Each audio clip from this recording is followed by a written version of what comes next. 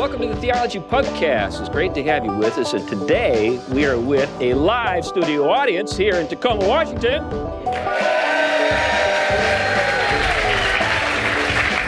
We are at the Slaying Leviathan conference sponsored by Evangelical Reformed Church. And the folks here have done a great job. We've got a great audience. And in case you aren't aware, my co-host, Glenn, actually wrote a book entitled Slaying Leviathan. So I suspect that's where they got the name for the conference. That or it's copyright infringement. That's right. That's right. Right. Anyway, for those who are new to the show or listening for the first time, just so you know who we are, I'm C.R. Wiley. I'm a pastor of a church meets in Vancouver, Washington. The church office is in Battleground. The church is got a name that's probably the most common name in the world of Presbyterianism, Westminster Presbyterian Church. Anyway, I've written some books, and my latest book is in the house of Tom Bombadil, and I've taught philosophy. I've been a real estate investor, commercial real estate investor, and done some other things. But that's enough about me. Glenn, tell us about yourself. I'm Glenn Sunshine, Professor Emeritus of History at Central Connecticut State University, Senior Fellow at the Colson Center for Christian Worldview, Ministry Associate at Reflections Ministries. That's really my day job these days, and a bunch of other stuff. Okay, great. And we are joined by Dr. John West. And Dr. West, tell us a little bit about yourself and also give us a little background on the Discovery Institute. Glenn and I know about it, but maybe folks out in podcast land, this is the first time they've heard about it. Well, good. I hope they'll learn about it. So Discovery Institute first is a think tank that is based in Seattle, Washington, although we have actually people in Texas and actually all around the country, but our main headquarters is in Seattle, and it focuses probably most notoriously on the issue of intelligent design, that there is actually evidence in nature that a creator existed and created it, and so it's not just the product of blind and purposeless processes. So people like Michael Behe, Stephen Meyer, William Dembski, these are some, Jay Richards, Guillermo Gonzalez, some people might know about, David Berlinski. But it also actually deals with other things like economics. George Gilder helped found it with Bruce Chapman, and so sort of free enterprise economics. We're dealing with homelessness issues, dealing with mass transit, you name it. But the largest program really does deal with evidence of design and purpose in nature, which is one of those big topics in the history of civilization. You know, where did we come from? Where are we going? Are we just the product of blind and purposeless processes or not? That really gives us meaning or not, depending on how you answer it. So that's the Institute, and I've been there even before we got into intelligent design. It was founded in 1991, 92, and I joined in 1993. So other than the president, the chairman of the board, I've been there the longest. So what I also do, though, there is our largest project on intelligent design is called the Center for Science and Culture. And so I co-founded that particular program in it with Steve Meyer, who is this philosopher of science, formerly of Whitworth University, but now just with Discovery. So he's the official director of the Center for Science and Culture, but we founded it together in 1996. And I was, for 12 years, a university professor at Seattle Pacific University, where I chaired the Department of Poli-Sci. So when it comes to my particular interest in this whole area is freedom of speech, freedom of debate on science, and then the impact, the corrosive impact, but also the positive impact of science on culture. And what C.S. Lewis, in a letter once called Scientocracy, which, and the abuse of science. So that is a particular interest. I've written a book called Darwin Day in America, which is a history of social Darwinism in America in all sorts of different fields. I love C.S. Lewis, so I actually co-edited an encyclopedia on C.S. Lewis for the centennial of his birth, so that was some years ago. Also have done a book, this book actually, The Magician's Twin, which is on Lewis and scientism that maybe we'll have get into a little bit. But I have other interests. Wrote a book on Walt Disney and his live action films and some of the political themes in there. Have done some work, my earliest work as a professor and before was on Christians in American politics and society in the 1800s. So from about 1800s to the 1830s, 40s, so just before the cusp of the Civil War began really to get going. And so I have some things to say on that. So, and I've done films. So have an interest in scientific racism and how science was abused in that way. And so if people want to go on YouTube, they can find a film called Human Zoos that now has close to 4 million views that tells really the terrible story of scientific racism, but also how a number of both white and black ministers, based on the biblical belief that we were created in God's image, who actually did try to stand up against some of it. So. Yeah, well, we've got about 7 or 8 shows that we could do right now just based on what you described. My first, exposure to the Discovery Institute, I think, was through Gilder. I learned about it through, his work in kind of the economics that he's known for advocating. Because at that time I was involved in urban ministry and poverty issues, and consequently that kind of thing was something I was thinking about all the time. But then, of course, with the intelligent design movement and some of the personalities that you named, I've read a number of those authors. And anyway, there's a lot of great stuff to think about with that as well. And to say, there's the connection there, and Gilder was very formative in my own life before I met him, when I was an undergraduate. The connection is, in Gilder's view of the economy, it's not just about matter and material acquisition. It's actually about giving, and it's also about creation, which requires minds. Right. And so really, if I had to summarize what Discovery Institute is about overall, it's that everything good really requires a creator, a mind, and then who actually works in the universe. So that's true from the fine-tuning of laws of physics that makes us possible. It's true for the molecular machines inside our bodies. It's also true for the creation of wealth and products. It's not just this blind material process of, the most stuff that you can get or the most material inputs. That actually is not what brings your economy forward. And for me, Gilder's insight on that was life-changing, because when I was an undergraduate, I was partly in the business school at the University of Washington, partly in the journalism school for sort of a double program.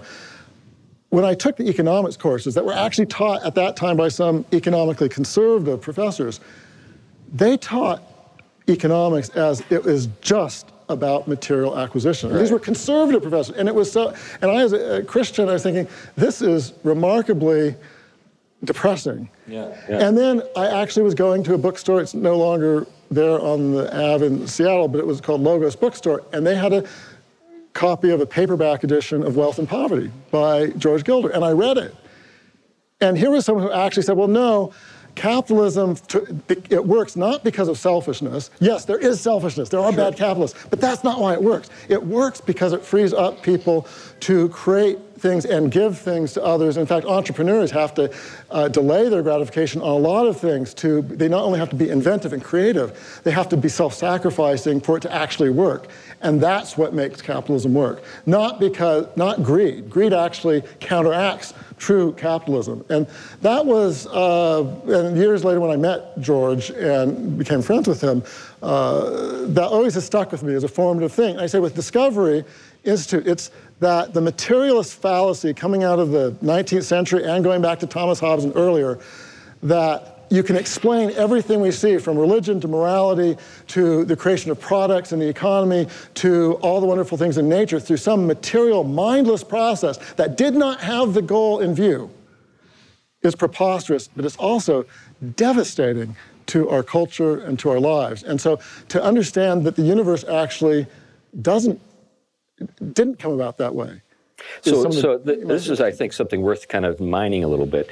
Most people don't make that connection between materialism and cultural degradation, or the undermining of the creative arts, or the undermining of family life, or business. Its connection to kind of the, I guess, impoverishment of kind of an acquisitive approach to just business activity without kind of any regard for what you just described, the creative energies that are, because there are a lot of entrepreneurs who've given their lives for, the business that they're trying to create, and they never get anything, but at the same time, there are people like that who left behind some great things, that we enjoy. People like Tesla, for example, who didn't actually do all that well monetarily, even though we today think he's just a huge and important figure in the history of at least electrical, stuff. Anyway, Glenn, anything you want to jump on here? This is a lot of stuff to work with. Yeah, I was struck by the moral issues or the ethical issues, because when you look at someone like Adam Smith, he was, of course, a moral philosopher. He specialized in moral theology, actually. And when he wrote Wealth of Nations, he really wasn't very positive about the merchant class as he saw it because of the problem of greed. But at the same time, he recognized a lot of the basic principles you're talking about, prices, information, all of those kinds of things that make the system work. So although he's considered sort of the father of modern capitalism, right from the very start, you had these concerns about greed and abuse. So let's kind of take this in a particular direction I think it'd be worth pursuing, and it ties in the science to everything else.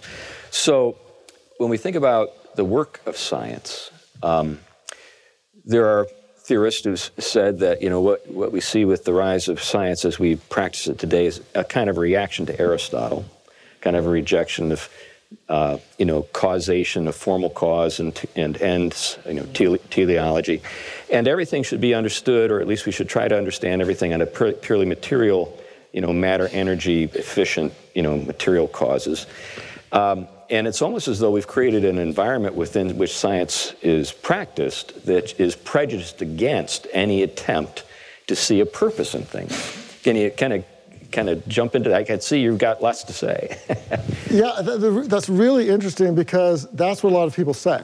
Okay. And certainly that's what the Richard Dawkinses were of the world. Right. Richard Dawkins, former biology professor at Oxford University, who's one of the world's leading Darwinist atheists, who Sure. says basically has a very materialist idea of what's about and denies design. But if you actually look at what gave rise to modern science and how it's practiced today, I'd say science today proceeds based on the assumption of intelligent design, even for the most Darwinian materialist science. I agree with you, but I'd like to dig into your reasoning. So let me say, the aha moment for me with that was when I met actually a microbiologist from the University of Idaho, Scott Minnick, years ago. This was in the early years of our program at Discovery Institute.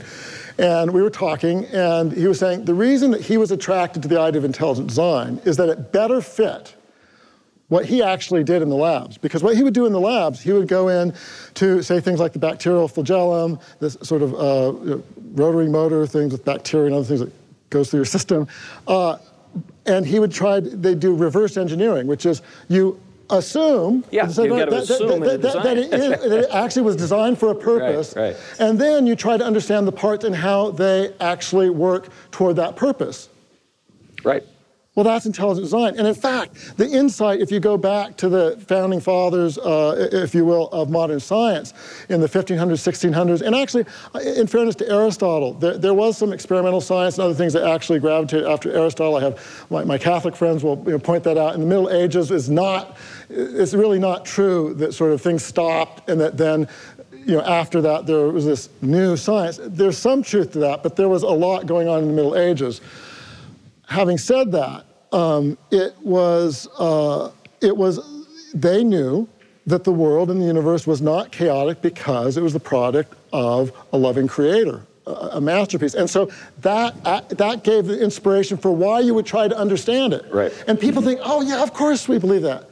Well, actually, go back to some of the creation stories from other cultures and stuff. And one of the most interesting things of reading Genesis is reading other creation stories. Now, the old-time liberals would say, oh, read the other creation stories, and Genesis is just like one of them. Well, no, actually, they can't read text. The thing is, it's so different. Right, read some of like the Babylonian accounts or the Egyptian accounts. It's literally, I've taught Bible studies on this where you do that.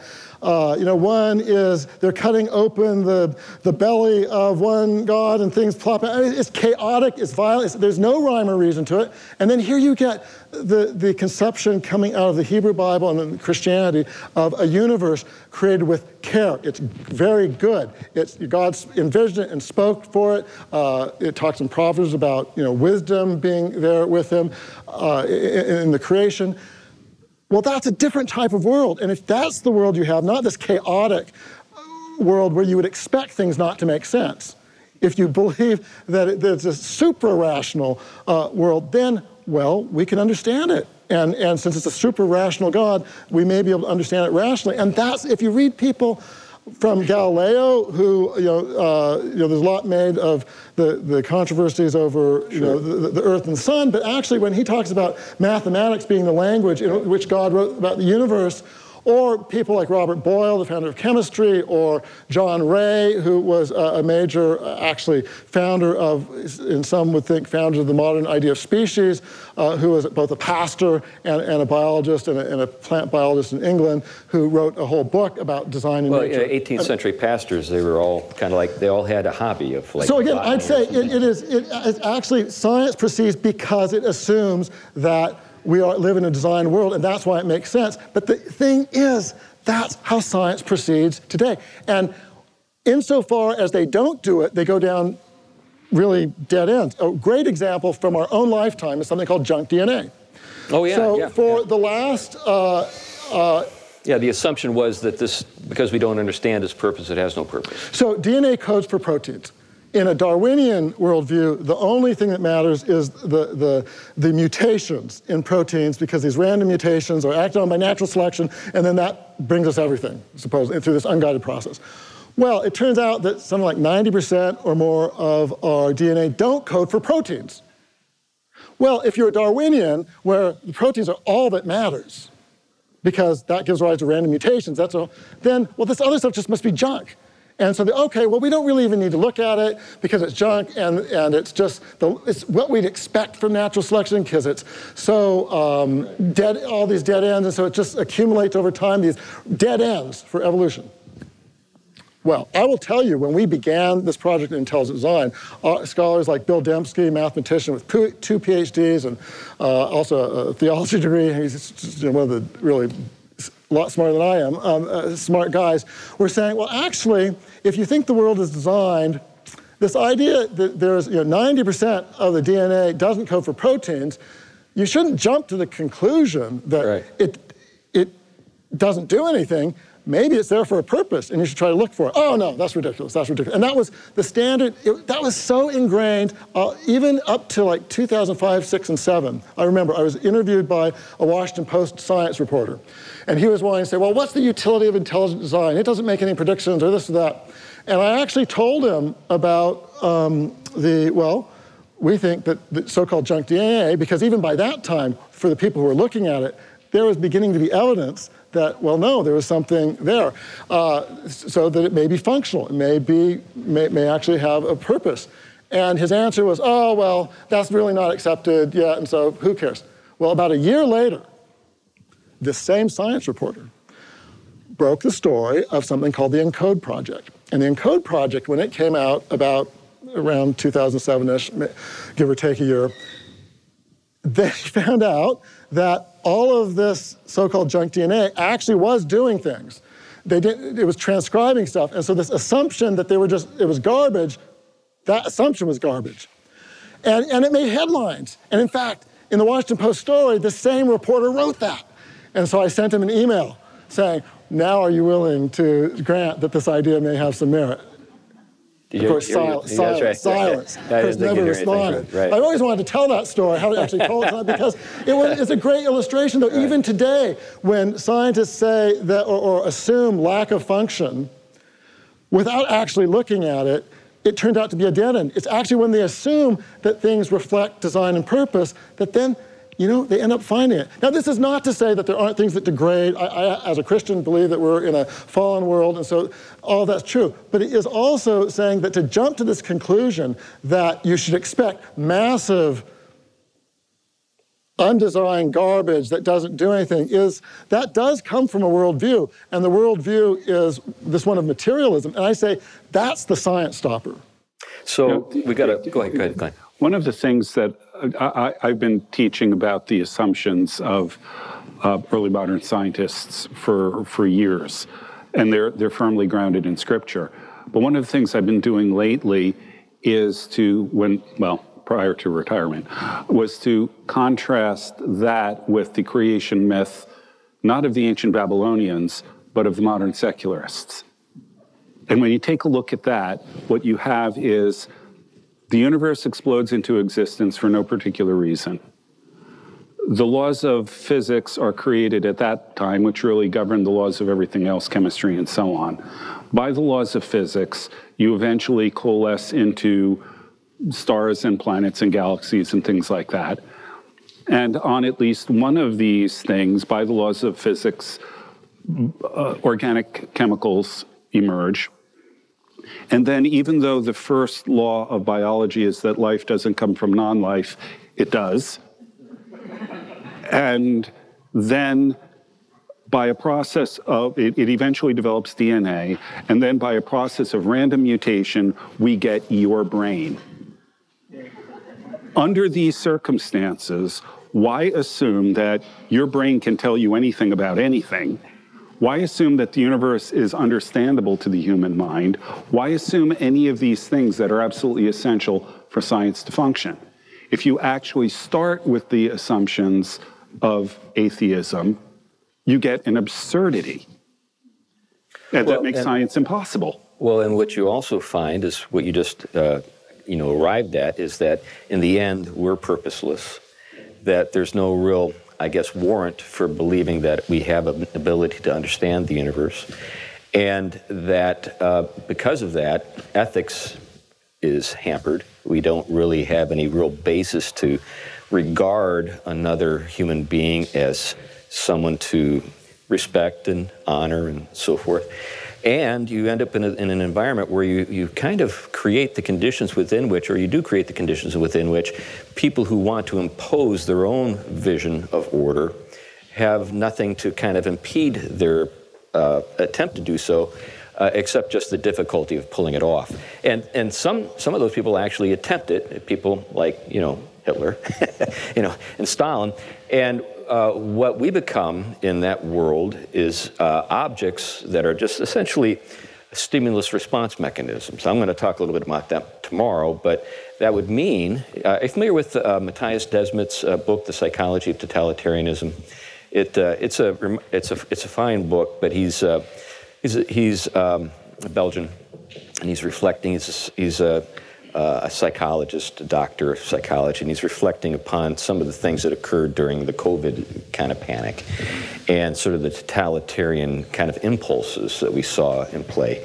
And he makes a point that I don't even see Hannah Arendt make in her great book on totalitarianism, that it's this materialist sort of cosmology that actually is a precondition for totalitarianism. You can't have, or you wouldn't have. You can still have tyrannical governments, but not totalitarianism. Totalitarianism is something of a kind of new thing under the sun, in terms of its ambition. But I would take it a step further, though. If all of those assumptions I laid out are correct, there is no you in you. That's all you are is what you think of as yourself is nothing more than an epiphenomenon of brain chemistry. So, by the way, what Glenn just said, a lot of really significant philosophers are saying right now. Daniel Dennett says that exact same thing. And the honest atheist will say that free will is an illusion. Mm-hmm. The same honest atheist will then give you an argument for atheism to convince you that it's true. Right. and they'll object when you overturn their tenure and kick them out of their based on some moral argument. The interesting thing is that one of the people who actually recognized that problem was none other than Charles Darwin. Because Charles Darwin, in his autobiography, if you read it, he actually reflects, because people wrote him about things, and he reflects at least a couple of times on his belief in his own theory, but does it even make sense that he can trust what he thinks if his account of how humans got their brains and became rational is the true account? Then that sort of, it undercuts his own confidence in his own theory. Now, Darwin then didn't reject his theory, but he was thoughtful enough to actually wonder about that. And interestingly, that point, that if you really think we were just created by this blind material process in motion, and we're just an accidental byproduct of that, well then why would you think our brains coming to that, how would they come to the understanding of that? Why would you think that that process would lead to a mind that could get the truth? That, for C.S. Lewis, was one of the big cardinal problems of materialism that helped lead him sort of away from that. And the reason I talked about Darwin is that if you go to the Wade Center, that has, this is at Wheaton College, that has many of Lewis's manuscripts and books in his library, and you actually go and get Charles Darwin's autobiography, which is one of the many science books in Lewis's personal library, and you open it up, and you come to the passages where Darwin is talking about, if my theory is true, why should I basically be trusting it? You will find that Lewis underlined those passages. And so Lewis was aware of that both from Darwin, but also from other people he read. And so, but this is the cardinal issue of, it's not just that in a materialist standpoint that, well, God doesn't exist. In a materialist standpoint, we don't really exist. Right. In the way, I mean, we don't, they can't account for God. It can't account for us. It can't account for us arguing about God or arguing about materialism. So you're familiar with Thomas Nagel? Yes. Yeah. Yep. So he's an interesting character because he's an atheist and a materialist, and he's arguing for not purpose. A materialist. Okay, well, would he be a vitalist? So, I think the best, so Nagel, philosopher of science, New York University, is an atheist, very well regarded until he wrote a particular book in 2012 that Mind and Cosmos, and the subtitle is like, why the neo-Darwinist account of mind is almost certainly false. It was something like that. Right. Published by Oxford University Press. I mean, I always tell people that if you had told me a year before that Oxford University Press would be publishing a book with a subtitle, why the neo-Darwinian account of mind is almost certainly false, I would have said, what alternate universe do you live in? Right.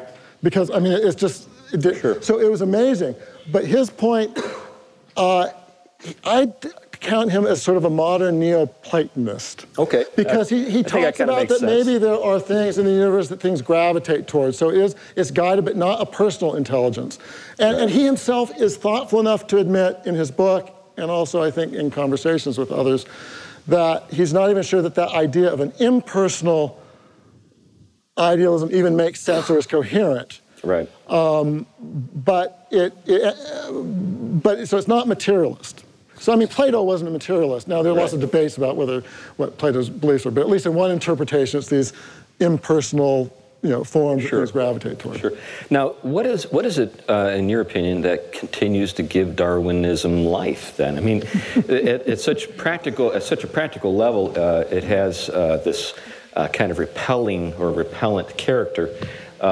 When it comes to human beings and purpose and just sort of the day-to-day significance of our lives, and what gives it its ongoing salience? If I had a great answer to that, I'd be a billionaire or something. I don't know. That's a really good question, and it is interesting because if you compare Darwin to all the other greats from the last century of Nietzsche or Freud or Marx, all those people have had people who have just really ripped into them, and although there are pockets of people who still support them, especially in our colleges and universities, still they've been turned down. Darwin is different, and you try to say anything against him, you'll just be metaphorically executed, or just be cleaned up. If you put in an article, I was just dealing with someone this last week, can't really share the example, where people, were talking about, well, Darwinism actually had an impact on eugenics. Oh, I can't say that. So I have to take it out. It's just like, what is this? And I think the best I can say is Darwinism is less a scientific theory than it was a cult. Right. And Darwin had these people surrounding him, like Huxley and others who were basically evangelists for this cult. Right. And anyone who disagreed with them on the worldview thing would be thrown out of science. And so it really has all the trappings of a cult and a religion. And it helped feed a lot of other things. So, Darwin didn't cause Marxism, but Marx loved Darwin because he thought it was the death blow to teleology and nature.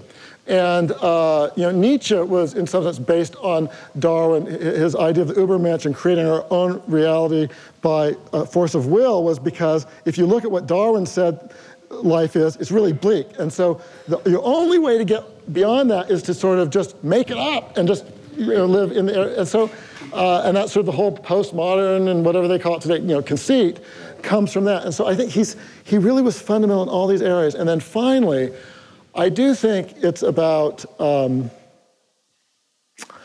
if things are just material and there is no transcendence, either personal God transcendence or the older Platonism, where there's some sort of transcendent standards that guide us of what, say, men and women are, or human body that you referred to, or ethics or anything else, then that means that we are free, and really we're not, because no one's free in anything in that, but there's no moral objective reason that if we want to consider ourselves a woman when we're a man, that why we shouldn't do that. And that's, I think, one of the more extreme manifestations. But that goes back, if you want to believe in polygamy, if you want to want to believe in imperialism, to eradicate other races because your superior is really the right of the strongest. So it was this all-encompassing explanation for all sorts of our worst proclivities as sinful people. And so that may be one reason why it's so hard to get out, because it latches on to our worst things that people want to do and seems to justify it. And then among Christians, that's a whole other interesting topic as to why there's so many like Christians. We could get into that. We have a common nemesis that we've talked about at dinner that maybe we won't get into his name. Dawkins, I think it was Dawkins, said that Darwinism made it possible to be an intellectually fulfilled atheist. Yep. And I think that's really sort of the key here. It provides cover for an atheistic worldview that lets you define reality and everything else the way you want to. Your ethics, everything else are determined.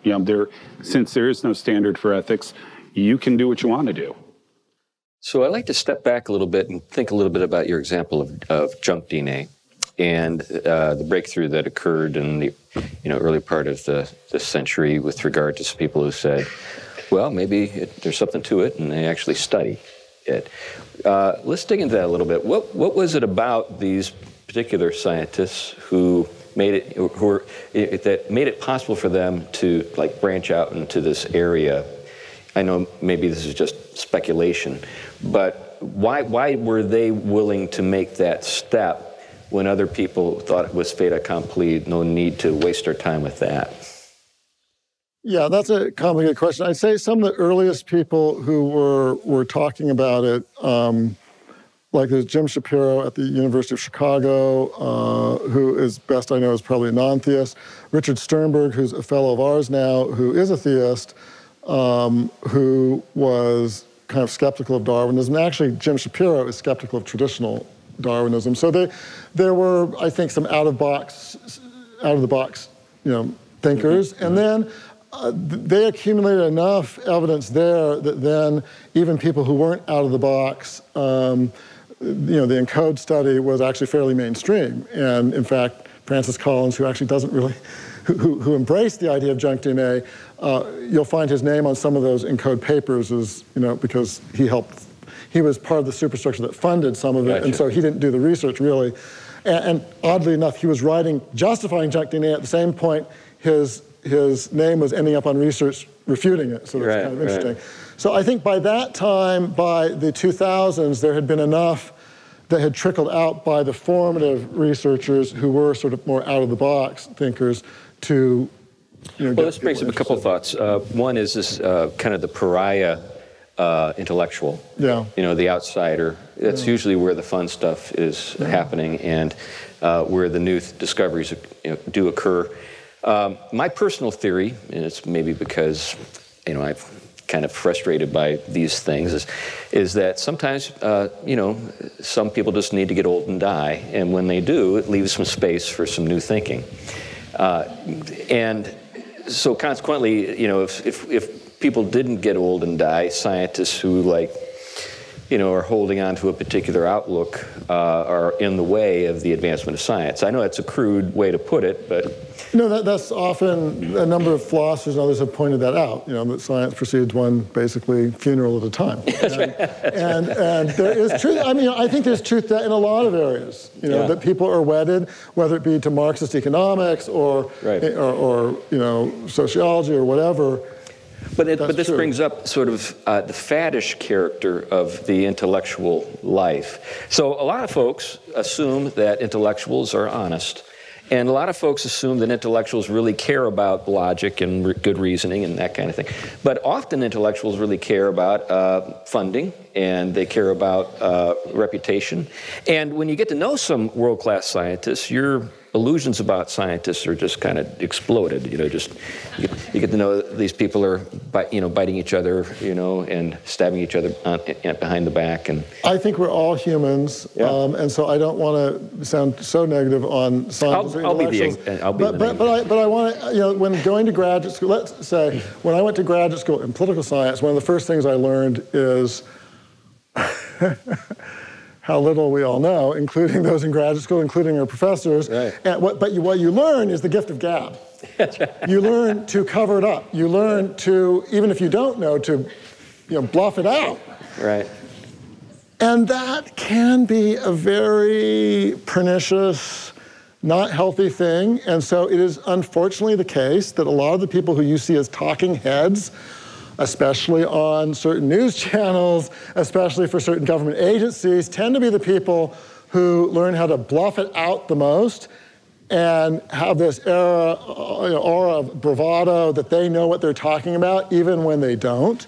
And in fact, some of the people who are the most certain, in fact, I'll actually say, the people who are the most certain often about that the science says this, may be the people who know the least. Right. And the way you can really tell about that, and this is my recommendation to politicians who have to deal with scientists, is, okay, put someone like Mr. Fauci, whom I'll talk about tomorrow, so I won't get into it, but Mr. Fauci, next to someone like Jay Bhattacharya from Stanford, or some of the ones from Harvard or Yale who have a different point of view, and then force him, you're not a scientist as a politician, but force this talking head scientist to actually meet the objections of other experts.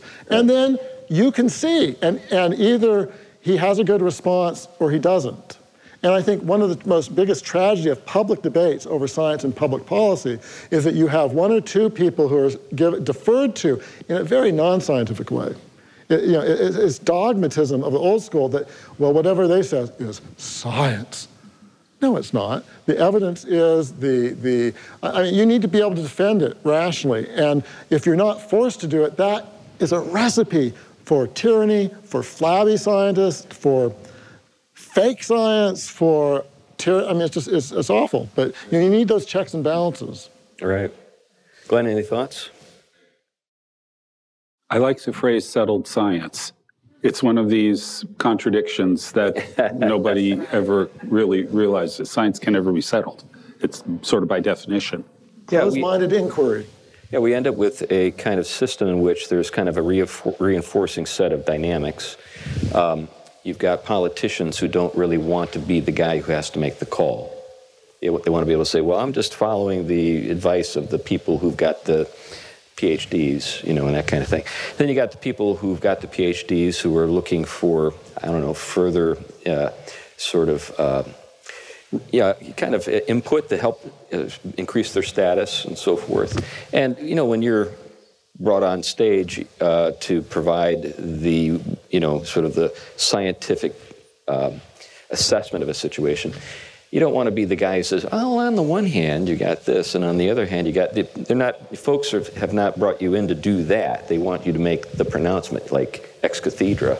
This is what is the case.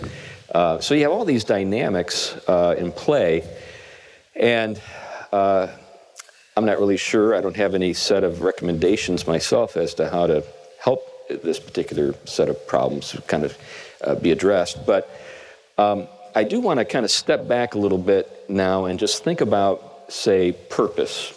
Because one of the things that, of course, intelligent design is helping us to think about is purpose. So, which means that teleology is something that is legitimate in terms of inquiry, study in this with regard to science. So how are we seeing that develop? I mean, is it something that we see something, is there anything like on the horizon, not just at the Discovery Institute, but just more generally in the world of science where we could say, there's some signs of hope for this over here? There are lots of signs of hope. I mean, actually, thank you for asking that, because when we talk about how entrenched like Darwin is or materialism is, although that's true, you don't have to look very far to see a lot of people who are not fitting that anymore. Yeah. And even on, say, the Darwinian side, and just a couple of years ago, the Royal Society, which is, goes back to Isaac Newton and before, one of the world's premier science organizations, actually did a conference basically on trying to get new theories of evolution. Well, why is that? Because the old one doesn't work. Yeah. And they brought together about 200 or so scientists from around the world to debate this, because they don't know what's happening. And so there are a lot of cracks. And then positively, like just a few, there's so many people that people just don't know about. So one of my friends is Marcos Eberlin. He is one of the world's top chemists out of Brazil. He's a member of Brazil's National Academy of Sciences. And he wrote a book called Foresight that actually talks about the evidence for foresight in planning from the laws of physics in nature all the way to the origin of the first life to the chemical structures that he studies. What was really intriguing about that is that he sent his manuscript he tried to get endorsements from 3 Nobel laureate scientists. I thought, you're not going to get that. These are people he didn't know. I said, they're not going to endorse a book about intelligent science. Well, send it to him. He's a Brazilian with a very positive outlook, and he's just wonderful. If you ever all the Brazilians I've known are actually that way. Anyway, so he sent it. He got endorsements for his book from these 3 people. This was just like 2 or 3 years ago, and suddenly it went off my head. Things are changing, and so things are actually changing at the highest levels with scientists. Now, take it back. What's one of the things driving it? Well, one is a sense of hopelessness, because we're actually, you don't have to be a Christian or a Jew or Muslim or anything to see our world is going woof. And these materialist ideas are getting increasingly crazy, and think of the story of the Tower of Babel in the Bible. Or at the end of C.S. Lewis's book, That Hideous Strength, where everything goes down and you just shed rationality. It's awful. And not everyone's all that way down to degradation yet, and so they can see it. So that, I think, is one thing. But on the positive side, it is now a respectable position to argue that, behind physics is something more than matter. There's all sorts of debates about, you think about the Big Bang itself, even the idea of science saying that, yes, there was a beginning. That's interesting. And I know there are various debates on it. Right. But then, literally, as my colleague Steve Meyer writes about in his book, Return of the God Hypothesis, really, technically, it's what was before the Big Bang? Well, the Big Bang is supposed to be before time, energy, space, matter. So in other words, if those didn't exist, the cause of the Big Bang has to be something that is non-material, outside of time, outside of space, and then you don't have that many options on that. And so that's on that. That's the universe's beginning. Fine-tuning of why we exist at all, and why our Earth exists. And one of my other colleagues, Guillermo Gonzalez, who has a fascinating personal story, PhD from the University of Washington, he literally came over with his family as refugees from communist Cuba with basically their clothes. And then he became a science geek and built an observatory in his backyard growing up. And anyway, he helped do the research for this book he ended up writing a book himself called The Privileged Planet. But before that, there was a book called Rare Earth that when he was a postdoc, he helped do some of the research for. The Rare Earth book is interesting because it was written by people who aren't Christians or theists. But the thesis of the book was actually, Earth is pretty unique. Right. And unique. And why is that? They wouldn't go there. But so in the fine tuning, you have all these things pointing to well, this seems to be done for a purpose. I mean, this is not how you would think it turned out. Well, then look inside us. Darwin, one of my other friends, Michael Behe, wrote this book that maybe some of you read, Darwin's Black Box.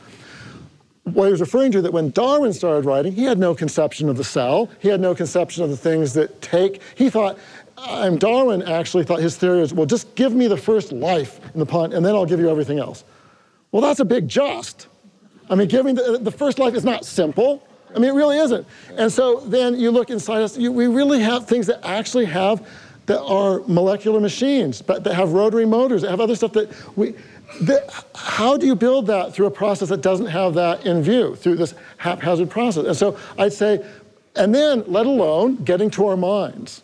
And despite what you've heard from people like Daniel Dennett that we're just, these meat machines and of neurons, no, this is another friend of mine. He's a neurosurgeon at Stony Brook University, Michael Egner. Have him sit down and talk to you for an hour, and you will not believe in materials to count to the mind. So I would say that the evidence now is overwhelming.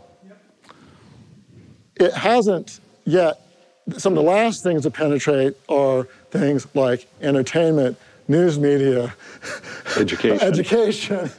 But the evidence is overwhelming. But now you are seeing it. Like in 20 years ago, if you told me that 3 Nobel laureates would endorse a book on intelligent design in chemistry, biology, and physics, I would have said, you're nuts. And that happened just 2 or 3 years ago. So I think there's a lot of good things happening, and so a lot of the people, it's rearguard action when they're trying to, and that's why it makes it so actually sad that there are so many. The other place where Darwinism is the most sacrosanct is in most of our evangelical Christian colleges. Let's go there. Before we go there, just an observation I made years ago. Every time they came up with a new discovery in evolution, they describe it as this was designed by evolution to do X. Right. Or one of my favorites was this gene developed as a placeholder to be used later. And there's been some people like Dawkins who have focused on that and said we've got to get out of using that language because but then they can't talk about it. Right. I mean, it really is. And that shows why, what I said earlier, intelligent design is not a science stopper. That's why we have science. Even today, they're actually science proceeds, insofar as it proceeds, is because they're acting as if things are designed for a purpose. And so when people ask, well, what's the practical utility of intelligent design? I say, look at science. It's not Darwinism. It's materialist ideas that things just happen through accident and unguided processes. That's the science stopper when you actually follow it. The benefit is, for most of science, doesn't actually follow that, no matter what they say. So let's get to this conundrum, this puzzle. Why is it that institutions that have been established expressly to promote Christian learning have kind of refashioned themselves to become Darwin baptizing institutions? I guess that's one way to think about it. And why aren't we seeing really good sort of cutting-edge science informed by the Christian faith coming out of those places? I have 3 words I think describes it, and I think it describes some other things too. And I speak as someone who was at a Christian college, Christian university for 12 years, had earned tenure there, had good relations with my colleagues, but you could just see everything in miniature what was happening, overall. I've come to term it Stockholm Syndrome Christianity.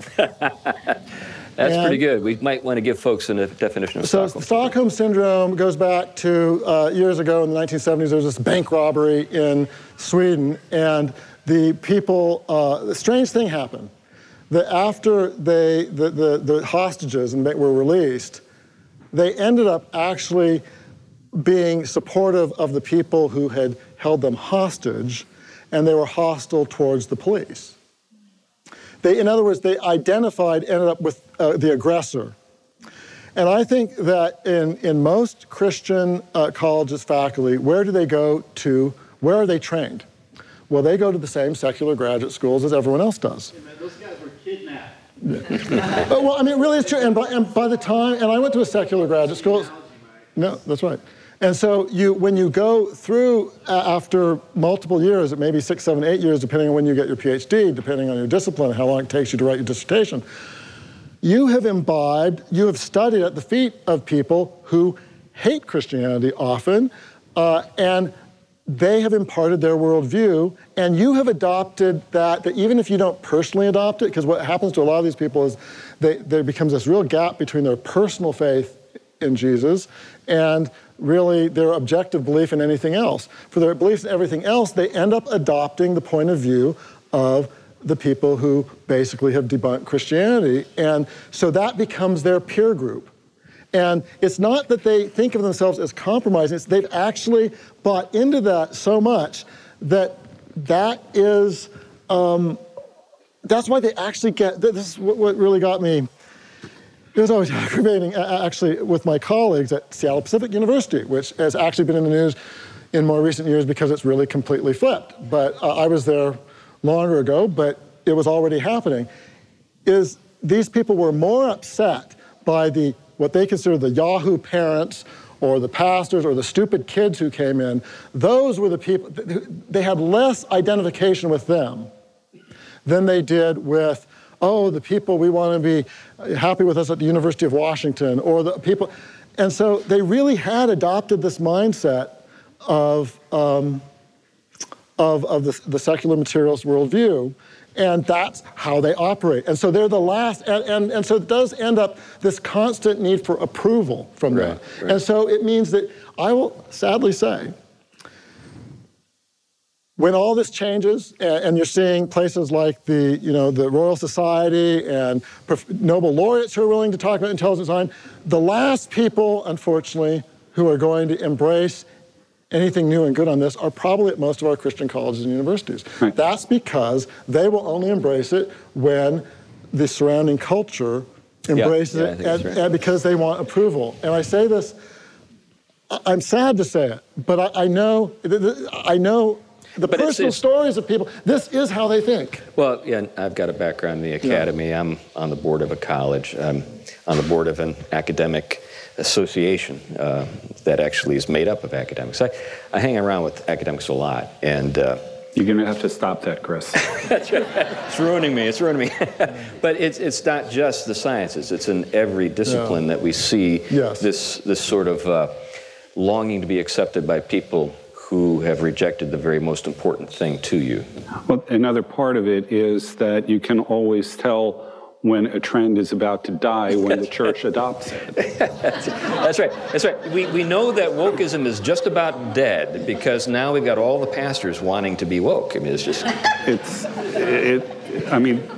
This is historical fact. Oh, yeah. And it's a joke in a sense, but this is like my third kind of round of wokeism. This is not like the first time this stuff has ever cropped up.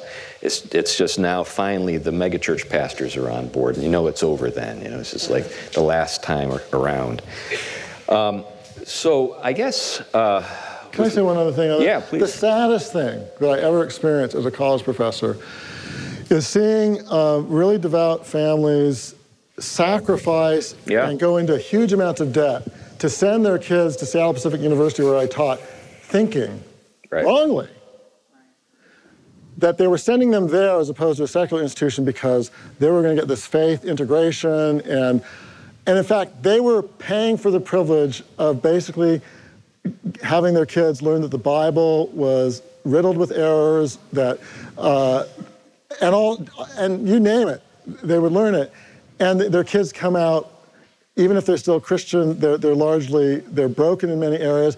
And the parents went into debt for the privilege of that. Yeah, right. Yeah, I've seen it many times. And that is so sad. And I say in many cases, you may be better served sending your kids to a secular university when they're prepared to know what they're going to than to send them to a Christian university. Now, this is not true. There are some good Christian institutions. But if you're a parent, I just urge you, don't just believe the sales pitches. I mean, when I was at Seattle Pacific, it was really interesting. For 12 years, as we went further and further away from the historic Christian faith, one thing went more toward it. It was the branding and the salesmanship. Yeah. So we became, because the branding study said that was their niche. And so and I knew people who were in development and other stuff who really, some left because they just couldn't deal with the fact that they were bamboozling people. Right. And so as the university went this way toward the culture, the branding went the other way. And it was really sad. Well, here's a thought. My sense is that, say, in the 40s or the 30s, if you were a believer, you knew that meant your, I guess, intellectual life and sort of the life of the larger academy were irreconcilable. You were going to teach at some school like Wheaton, which at that time would have been considered a pretty marginal school. So today it's a top 100 school. My oldest son went to it. One of my daughter-in-laws graduated from it. But and I've got friends on faculty, but it's not that. It's something quite different. I think that what you have at institutions like that today is they're kind of, it's harsh to say, but they're secularizing influences in the church. And there's still a lot of good folks in those places, but I'm not sure what to do about it. I don't have a solution, but that's the situation I think we have. I think it is. I think there are some good Christian colleges. I think part of it is forewarned, is forearmed. I think that there are things you can do to prepare your kids. But also, again, I don't think, you may not want to send them to a Christian college. Because if you're going to get materialism, you might as well get the real thing. Get the real thing in a way where at actually many secular colleges there are good apologetics groups like Ratio Christi, others that actually are that there may actually be a group of really serious, thoughtful, intellectual Christians that could help them. But don't think that you're just, you're writing the check to what calls itself as a Christian institution is really sufficient. It's not. Right.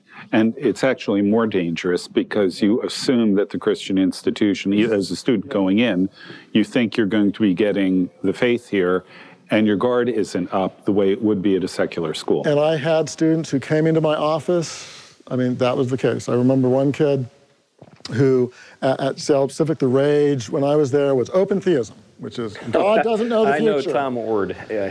And that was all they taught in the theology department there. And it has interesting synergies with Darwinianism. And so had a student who was one of my advisees come in and was just distraught over it. And I'm a political science professor. I'm not a theologian. I'm not. But fortunately, I was able to give him some resources on that. But I think just how sad. And he debated whether leaving SPU, and I don't actually now remember whether he did, over that he had come there really seeking, he had searched hard for a place where, he could integrate his Christianity. And he was so distraught by what he was actually confronted with.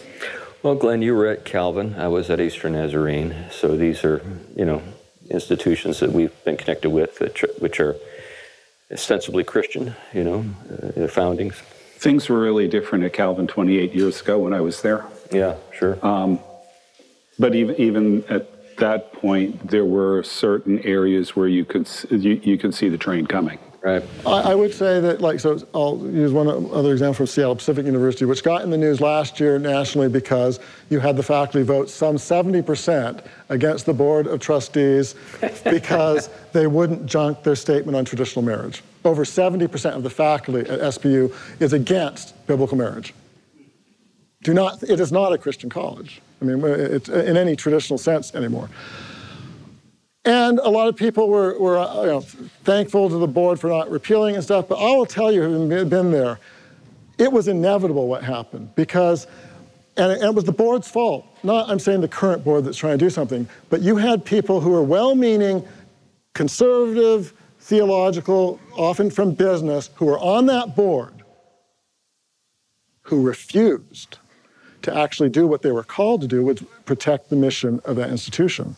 And so while I was there, one of the most dispiriting things was how the board actually enabled that. And this will sound harsh, but I would not want to be them at Christ covers all our sins, but I wouldn't want to have to explain to God or people in heaven why I did that. I mean, there was one member of the board who was really, and I'm not going to get into names here, but was really involved in a parachurch Bible teaching organization, another in missionary, while their own school was going down the tubes, and they wouldn't even lift a finger. And that, I think, is unconscionable. And so it's not inevitable, but I do think that people in authority, who, in that case, board members and things of these institutions, they can be turned around, actually, but it does take courage as well as wisdom, and that failure of nerve and courage, you reap what you sow. And it's not, sometimes people think, well, how does this happen? Well, actually, it's pretty common. Probably pretty common and pretty easy to understand how it happens. Right. That doesn't mean it's easy to prevent, but it's not a mystery. Yeah, we've seen many institutions in the course of this country's history which had very strong Christian outlooks or philosophies to guide them when they were founded. Harvard, Yale, lots of them. But we don't associate those institutions today with Christian faith. And why we keep creating new institutions to just hand them over the way we do is, I think, something that I don't have I agree with you that this is a pattern we've seen before, but I don't have an adequate, and I think your point about courage and doing what needs to be done is right. But at the same time, we've not seen much of that. We're humans, so we're sinful. So there's no perfect solution. And one of the hardest things, as Abraham Lincoln, who wasn't a Christian, sadly, did give a speech about the perpetuation of institutions. The founding of institutions is hard, but the perpetuation is hard. So that's why anyone who has a family, what you're doing with your kids is one of the most important things that you could ever do. You're preparing them for eternity. And so there's no perfect solution, but I would say that, thinking about perpetuating and handing on, and there's a lot in the Bible about that. And so, and you can see the good results of that, regardless of what's happening in the culture. When I go back to my own experience a long time ago in schools, if you were a conservative Christian, you were better off going to a secular university than a liberal Christian school, because a liberal Christian school wouldn't give you the time of day. You could go to a conservative Christian school, and that would work too. As a matter of fact, if you went to a conservative Christian seminary, you would learn the liberal arguments as well as the conservative arguments. But if you went to a liberal seminary, you would never hear the conservative side. That was the situation when I was in undergrad and in grad school. Nowadays, I don't know where you're safe. Right. I don't know where, some of the conservative seminaries are still going to do what they've always done. But it seems to me, as I've observed this from inside the academy, there's less and less room for alternate opinions, alternate viewpoints from the one that the sort of cultural elites have shaped for us. One of the things that I didn't talk about when I was talking about government and limitations on government is we're seeing something unprecedented now with government, media, education, and industry all united around an ideology that is exerting pressure in every direction. And it's affecting certainly state universities. I was in a third-tier university, and it even hit us. Sure. Research One institutions got it really early, and I was able to dodge the bullet on it because I got out before it was too bad where I was, but it was getting strong even there. It's, the liberal theological schools are, they're completely on board with that same ideological perspective, and it's showing up in the conservative schools as well. I don't know where you go. Right. Well, with that happy thought, we should probably wrap this up. We do want to provide a little time for questions. I imagine there are a number of things that maybe were brought up that you might want to ask us to get into a little more deeply. If you do, then just, I guess, let Pastor know, and he's got a microphone. Yeah, you can get my attention or just use your big boy voice. Yeah, Mark, stand up. Where do you think the church would be today if more Christians in the late 1800s, early 1900s believed as Charles Hodge when he considered Darwin in his book, What is Darwinism? And his conclusion, it is atheism. Others concluded that Right. other way. So the question had to do with Charles. Sure. The question had to do with Charles Hodge and his take on Darwinism and his discernment that it was essentially atheism. That's a really interesting question. I think the history of science is kind of interesting. When Darwin's theory basically has two big points. One is that we're the result of sort of we grew up from simpler organisms, so through a process of descent with modification. But the truly, really radical thing was that it was an unguided process that didn't have us in view. After the first 50, 60 years, like when Charles Hodge was writing, the majority of scientists didn't actually embrace the unguided part because they couldn't see, given the limited variations you have throughout nature, that they were so slight, how you could actually get through that process, us. And so, in fact, one historian, Peter Bowler, actually talks about it as being the non-Darwinian revolution in biology because so people gravitated towards orthogenesis, other sort of things, that directional evolution that wasn't so unguided. So I understand why everyone didn't go the route that Charles Hodge did because a lot of the people actually didn't really accept that part of Darwinism. But then that changed in the early teens, actually right around the time of World War I, and then especially by the 1930s and 40s, where the re-rise of Mendelian genetics, and they thought, oh, well now we know that there are genes, things that Darwin didn't know, and you can have major mutations, and that can introduce really big changes. And so that then, from then on, you had sort of, I'd say, Darwin's core idea, which Darwin did support, that things were this unguided process. So I don't know that you can necessarily blame the people who didn't side with Charles Hodge, although I would say that I think he was right at the time, because I think some of the things that happened after his time, that's when people really gravitated towards this really Darwin's unguided process. I will say that, again, this cultural compromise of an unwillingness to engage at the highest level with the actual argument. Many Christians, once the Darwinism as an unguided process sort of triumphed intellectually in the secular elites, they retreated, and some of them retreated in the area, well, so reason, if it misleads us, we are sinful, which of course we are, so we don't need to make arguments on that and so we just burrow down with our faith stories. And I will say that was a really, really poor choice.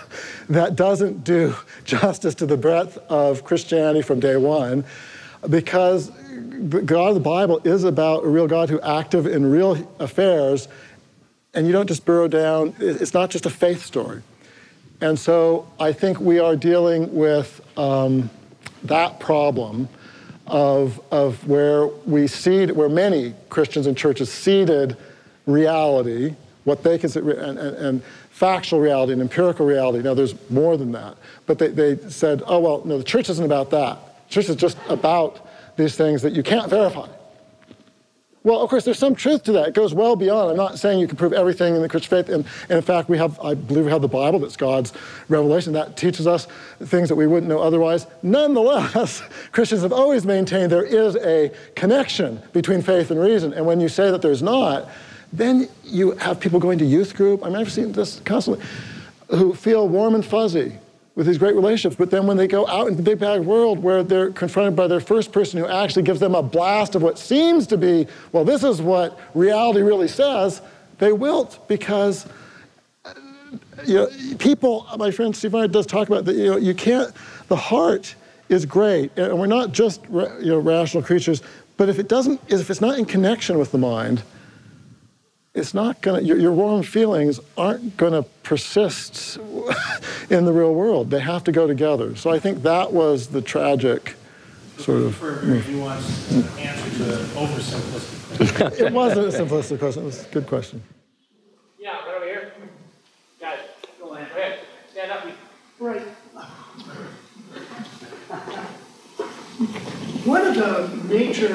One theme from several of Stephen Meyer's books that has really grabbed me, and I'm not a scientist, I'm a pastor, but I care very much about the intersection of these fields, but is the inference to the best explanation. It just seems like such a hopeful way of moving forward in putting the emphasis not on guarding our opinions, but what is this reality that science has discovered, and how do we best explain it? And I just love the way you addressed John, or Dr. John, John's fine. Addressed the Big Bang and how it just leaves people without any possibilities even to precede it. But I think it seems such a fruitful means of moving forward, but I see it so little employed publicly.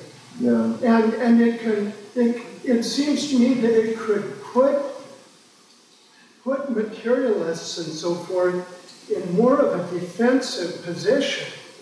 Can you really explain this reality? I mean,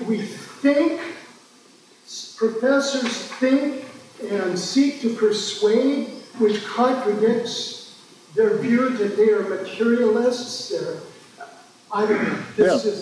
So the inference to the best explanation, which is being brought, or method of multiple competing hypotheses, is just really simply, you have something you want to explain, say the origin of a molecular machine inside you or something, or our mind, and you think about and research, well, what are the possible explanations that we know that are out there?